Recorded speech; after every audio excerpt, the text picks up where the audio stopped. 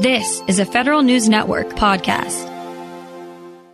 The Labor Department has always required citizens to fill out forms by hand, sign them with a pen, and send them back by mail. Or maybe scan them and email them back.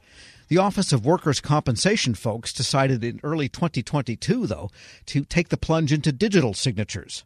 Robin Crisp, an IT officer in Labor's Business Application Services Office, tells executive editor Jason Miller about how they made that break from wet signatures. Within 6 months, yes, or even less, we had taken 2 forms and enabled them using the DocuSign capability for digital signatures. And it's completely seamless within the website. Which forms did you start with, and what's the impact been? How difficult was it? Not just from a DocuSign perspective, but just more generally from a labor perspective, because it's probably, there's a culture change aspect of it with all technology, we know that. There's 2 forms, EE1 and EE2. So Energy Employee 1, Energy Employee 2, so they're kind of intuitive. So we began with those 2 forms. We're going to expand it to the EN20, which is for authorized reps. It's been surprisingly easy in terms of the experience. I think it's partly because of the technologists we have behind the scenes working with DocuSign. They expose relatively easy out-of-the-box APIs that we've been able to consume. And so I don't think it was that big a stretch from a technology perspective, but it's partly because of, I think, the way DocuSign exposes its APIs. Does it occur to you what took so long? Because obviously digital signatures have been around for 25, 30 years. They've been obviously not necessarily API related and harder to use, and maybe in some cases, but why do you think Labor finally got over the hump to use them? I think that would be more of a question for the OWCP, the Department of Energy folks. But I think it's one of those times. I think the time is right, actually. And I think if you look at the way government is transforming itself in terms of infographics or these easy cheat sheets for claimants to sort of know how to do things relatively quickly, I think that's why we've got speed to market right now. So why we haven't done it before? Fair enough. The other piece of this is, what's the impact internally to Labor? Meaning, okay, we have this shiny new technology, it's working well. What's it mean for the people at Labor as they're processing the claims, as they're meeting the mission? Well, I think when you look at the whole point of OMB's High Impact Service Provider Initiative, they're really focused on the citizen experience, which is why I think Energy also did the wise thing. They hired customer experience experts. So those customer experience experts were looking at the website, looking at the claimant experience, and looking at ways to improve it. So I think it's, in a way, it's forward thinking of OMB to start saying, look at this stuff hard, bring in the right talent to give the customer experience. Internally, anything that's more digitized is going to make the whole experience easier, because obviously dealing with not paper is good for us. You mentioned that you did maybe an initial look at how many forms you have that could be digitized, how many forms you have that could add digital signatures. Did you all come up with a priority list of what's next, and how many forms was it? Any background you could offer? When you look at the claimant experience, and again, I would definitely talk to the Energy program because they were really on the front lines of dealing with this. I'm just an enabler. They looked at the initial forms in the claims experience. So when you start a claim, you start with EE1. So it was just a logical place to start. But your office went and looked at what other forms are potential possible ones. Did you do an inventory, if you will, of how many forms are currently paper-based or PDF-based that you got to print out, fill out, rescan in, and then how are you all helping, enabling kind of other parts of the Labor Department take advantage of the technology? Within OCIO, one of the things I've done is just pure within OCIO, use SneakerNet to talk to my colleagues about their experience with DocuSign and what they're using DocuSign. The energy claimant form-based process, there's pretty much a precise number of forms that people use. So really just, it's a logical expansion of adding that capability to all of those forms, I'm guessing, eventually. But I think what we've learned from the experience is that it's so easy to do, actually, from especially a website perspective. I mean, there's only like 2 API calls that we're primarily using, and this is things ready for prime time. So from a kind of a cost-benefit analysis, the benefits are huge relative to the cost. I mean, we're talking thousands of dollars to implement this, which is wonderful. What comes next for labor around forms and modernizing forms and part of the high-impact service providers in terms of the customer experience? What other things are you guys working on from the CIO shop? So the CIO shop, I believe, is hiring a digital transformation officer. So I think what you've got now is this kind of mosaic footprint within OCIO of people who are working on digital signatures and customer experience. There are 4 high-impact service providers in DOL, but I think somebody needs to kind of look at it holistically and then organize digital teams to address those specific areas. Right now it's been more organic, but we're going to bring organizational around that. What's your advice to other folks who are maybe dipping their toe in the digital signature world or thinking about dipping their toe? Is there any advice you'd give them from an IT CIO's perspective? Good market research. We definitely went out there and we looked at a number of different vendors because there's more than DocuSign in that space. I think we also looked at it from a procurement perspective. So I think the procurement piece, because DocuSign's got this way of selling envelopes, which is kind of interesting in this perspective of you don't want to buy more than you're going to use because they expire after a year. So, being a good watcher of the tax dollars, we definitely have been sensitive to not buying more than what we need, but also then from a procurement perspective, how do you start buying things just in time when you need them? Which is always a challenge in the government. So we're constantly sort of evaluating the envelope usage and then also looking within the organization, which I mentioned in my talk, to other places that are using DocuSign, because then it makes sense to start looking at maybe enterprise-wide agreements or things like that so that we can look at things holistically and we have good utilization of envelopes. We know that the energy program was the first. We know that you mentioned the third-party ability to have third-party representatives sign. Is there another set of programs, another bureau you're working with, another area of labor that maybe is going to take advantage of the digital signatures next? Yes, the Black Lung program. Within the Office of Workers' Compensation program, we're having discussions in OCIO with Black Lung to talk about potentially forms that they might like to apply digital signatures to, because it's a different claimant base, but it's a similar kind of process in the sense of forms that need to be signed rather than wet signed. So Black Lung is the next frontier for this, which I think is great. I mean, we can jumpstart that initiative whenever they're ready. Basically that, again, is you're going to take the lessons learned from the energy folks and apply them, even though maybe the claimant process is similar but different enough, but it's not going to be that different that you can't just kind of beg and borrow from the energy folks. That's the idea behind this, to help really, the 6 or so months could take a couple weeks maybe, or who knows. Well, yes, absolutely, because if we've already got the capabilities embedded in the organization, we can already take advantage of the identity proofing that we've been using for the energy program. So just expanding it in those areas, identity proofing, calling the APIs. We can use, Black Lung uses a portal called Coles, which is cool. So we're going to use the Coles portal potentially to digitally sign future forms. So yes, we can. I think you're right. I think it would be more than a question of just figuring out the procurement of the licenses to meet the need, which again is something that we've got to look at internally. You brought up identity proofing. Just real quick, that's a key piece to using a digital signature. Mm-hmm. Is Robin Crisp who Robin Crisp says he is? How are you guys dealing with identity proofing? Because that's one area that we see a lot of challenges, like as you all know, labor and other places that had with COVID relief funds and other concerns about fraud, waste, and abuse. How are you guys doing identity proofing? Sure. So we have had a long-standing relationship with one of the big 3 credit unions, and we've identity proofed in a number of different areas for thousands of people over a few years now.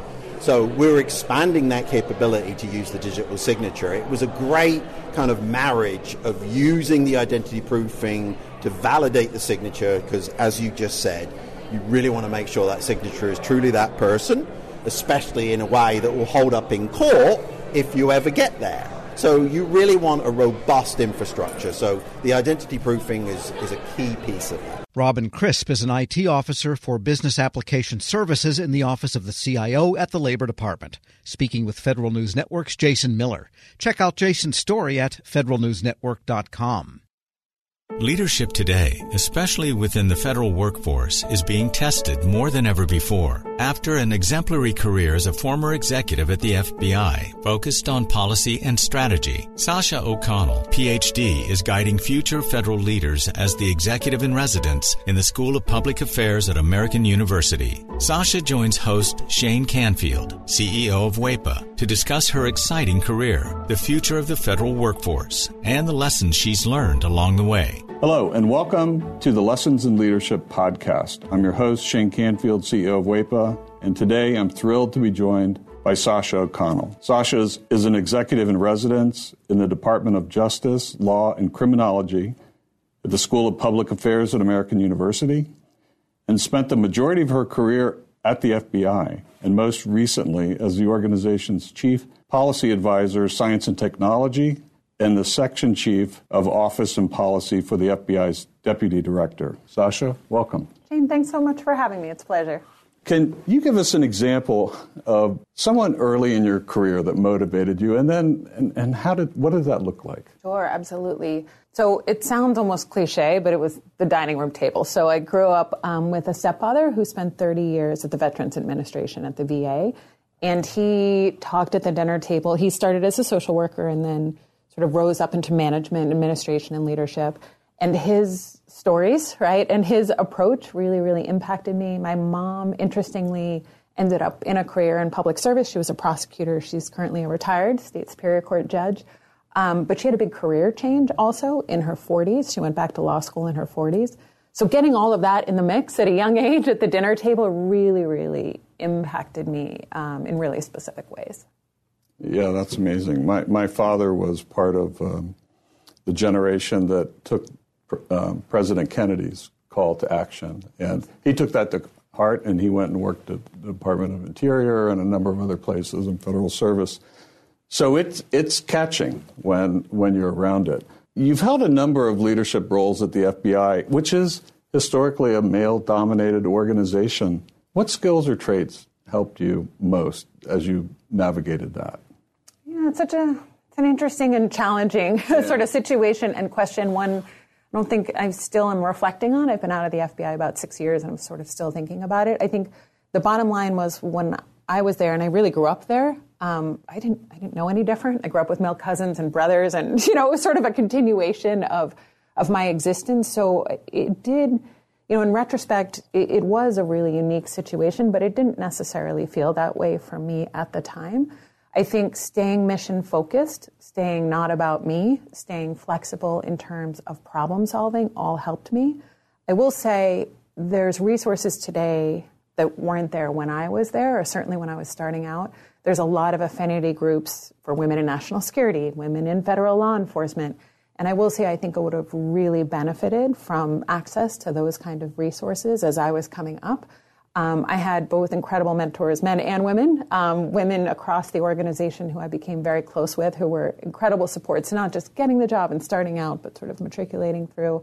But again, I'm really sort of proud of and involved in some of the work of those external organizations that bring women across government, executive women in government, and those kind of organizations together, because I think it is really, really helpful as one moves through. Yeah, we actually work with a number of those too, and go to their events and conferences and support them because it's important. How has your leadership style developed or changed over the years? Well, I think I've gotten a little more confident in it, right? The seeds were there at that dining room table. One thing that carried through that I learned from my stepdad was to focus on the process. He would talk at dinner about big ideas or big changes and how to get from here to there was part of his day job, so he thought about explicitly, was getting other people on board, getting that stakeholder engagement, getting other people to think it was their idea if that was required. And that's something I started out with as a gift, right, that kind of approach. And then I got confidence in that, and then I added things. I will say, as I moved on, my appreciation for taking care of is maybe the wrong word, but really focusing on the people who work with you and for you in some instances, making sure that they have what they need to be successful in a tactical way. But then also something I definitely learned at the FBI as I went along is, the importance of creating an environment that is supportive and inspiring. We joke about it, but food has played a pretty serious role in my leadership style over time. I learned from great mentors. I worked with Bill Estevez at the FBI, who had a full-scale cappuccino maker at his cubicle, right, and would host coffee hour, and you'd see the steam rising across the cubicles. I worked with a great friend who used to carry hot frittatas for breakfast celebrations or on the metro, right, in one of those sort of coolie bags. And so I think it's been additive in terms of learning, gaining confidence in my approach, and then adding these pieces as I go that I've certainly learned from mentors and colleagues. And clearly you never let anything get in your way. You were mission focused, as you mentioned, and you just got the job done no matter what was in front of you. Well, I wish it was that easy. I mean, I think we had a lot of success. One thing has always been my approach when starting out as a leader, too, is to solve near-term problems. I always say sort of deliver short and then you can push them long, right? So we don't always succeed in those long-term goals or those, sort of blue sky ideas as leaders we want to achieve. But we deliver on those short-term pieces, right? And you get that buy-in from the stakeholders. And then often you can push toward those bigger dreams, hopes, aspirations, and goals. I would like to say I was 100% on both fronts. I'm not sure your characterization is 100% accurate there, but I'll take it in this sense. Looking back, what's one piece of advice you might have given your younger self when you first started? Yeah, it's interesting today, too, working with students, I get that chance, right, to give my younger self advice every day. And one thing we talk a lot about, and I wish I had thought more explicitly about, is really, it's about calibration, right? And so I always think Emeril Lagasse would say, like, a stove has dials for a reason, right? It's not like all hot or all cold. And I think it's the same here. In some ways, in my career, I had to learn to tone it down, right? And to, certainly at the FBI, sometimes you need to take that back seat at a meeting and wait to be invited to the table. And that's really the appropriate way to build rapport, relationships, and trust. Other times, I needed to learn to tune it up, right? To up the volume a little bit. I had a wonderful boss, Dave Schlendorf, who we were in a meeting together with big bosses at the FBI once, and I was working for Dave. And we left the meeting and we were walking back to the office, and I made a point. I don't even remember what the point was now. And he stopped in the hall and said, "Why didn't you say that in the meeting? You're not helping me, right? Telling me this now I have to go back and fix this." And I realized, sometimes you have to tone it down, sometimes you have to tone it up, and that modulation, that sort of volume control about when to lean in and out, if you will, that's, even just thinking about that explicitly for folks starting out, I think is really helpful because it's not one size fits all. Right. I totally agree and understand that. It isn't one size fits all. And a lot of leadership is described in bumper stickers, sayings, and I don't think that's realistic. I think it's situationally dependent, and you have to be self-aware and aware of your circumstances to adjust. That's well said. You're training the next generation, or helping to train them, federal leaders through AU's School of Public Affairs. How do you encourage young people to answer the call of federal service? I'm so lucky at AU. We draw in, right, students who are primed for this and who are passionate when they walk in our doors. Even with that population, there are headwinds, right? USA jobs, right? Just even getting educated, these pieces. So helping with that is a whole set of work. I'm also really passionate about, as you point out, reaching out to a diversity of folks who haven't even thought about these careers as careers. I had a conversation with a young woman the other day, and she was talking about law school. I'm fully supportive of law school, and I said, "Have you ever thought about a career in federal service?" And she said, "Isn't that for old people?" I said, "Okay." So, there's an education to do, right? Clearly, she's never seen the softball leagues, down on the mall, or kickball, or any of the fun we all have in town, where we certainly did when we were younger. But I really try, again, podcasts like this and other venues to put myself out there and really talk about what it's like, the opportunities I had at the FBI to be in the middle of the mission space, and to explain that the federal government needs all kinds of skills, right, and diversity of thought, right, and diversity of people. So So there's that sort of working with the group that's primed for us, and we need to help them get over those barriers, get in and then stay engaged and passionate. And then there's reaching those new audiences. And there's a lot of work both places, but it's a lot of fun to work with young folks who are passionate about it. So I'm really lucky in my current job. And career civil service is a great path if somebody wants to take it. Our board is 100% SES level career civil servants. They are all dedicated. They have a real passion for what they're doing. They could go work anywhere, but they choose federal service. And there's no place, I always tell young folks who ask me about it, there's no place you're going to get the level of responsibility quickly as you do in federal service, right? And yes, sometimes things move slow. It's supposed to move slow, right? We talk about the reasons for that too. But there's really no other industry, maybe some startups you might get this experience, but really where you can be in the middle of mission space, whether you're passionate about the environment or national security or healthcare, public health, and you're going to get in there quickly and you're going to get in the mix and get exposure, experience, and opportunity for impact that's really unlike any other career. Perfect. Well, thank you, Sasha, and thanks to everyone for listening. I'm Shane Canfield, and this has been the Lessons in Leadership podcast. Talk to you next time. Reconnect with a carpool or vanpool. Even if you're commuting just a few days a week, Commuter Connections can match you with others that live and work near or at the same place as you. Prefer taking the bus or train? There's never been a better time to reconnect with transit. Plus, you have the added comfort of knowing Guaranteed Ride Home is there for any unexpected emergency for free. For more options, visit commuterconnections.org or call 1-800-745-RIDE. Some restrictions apply.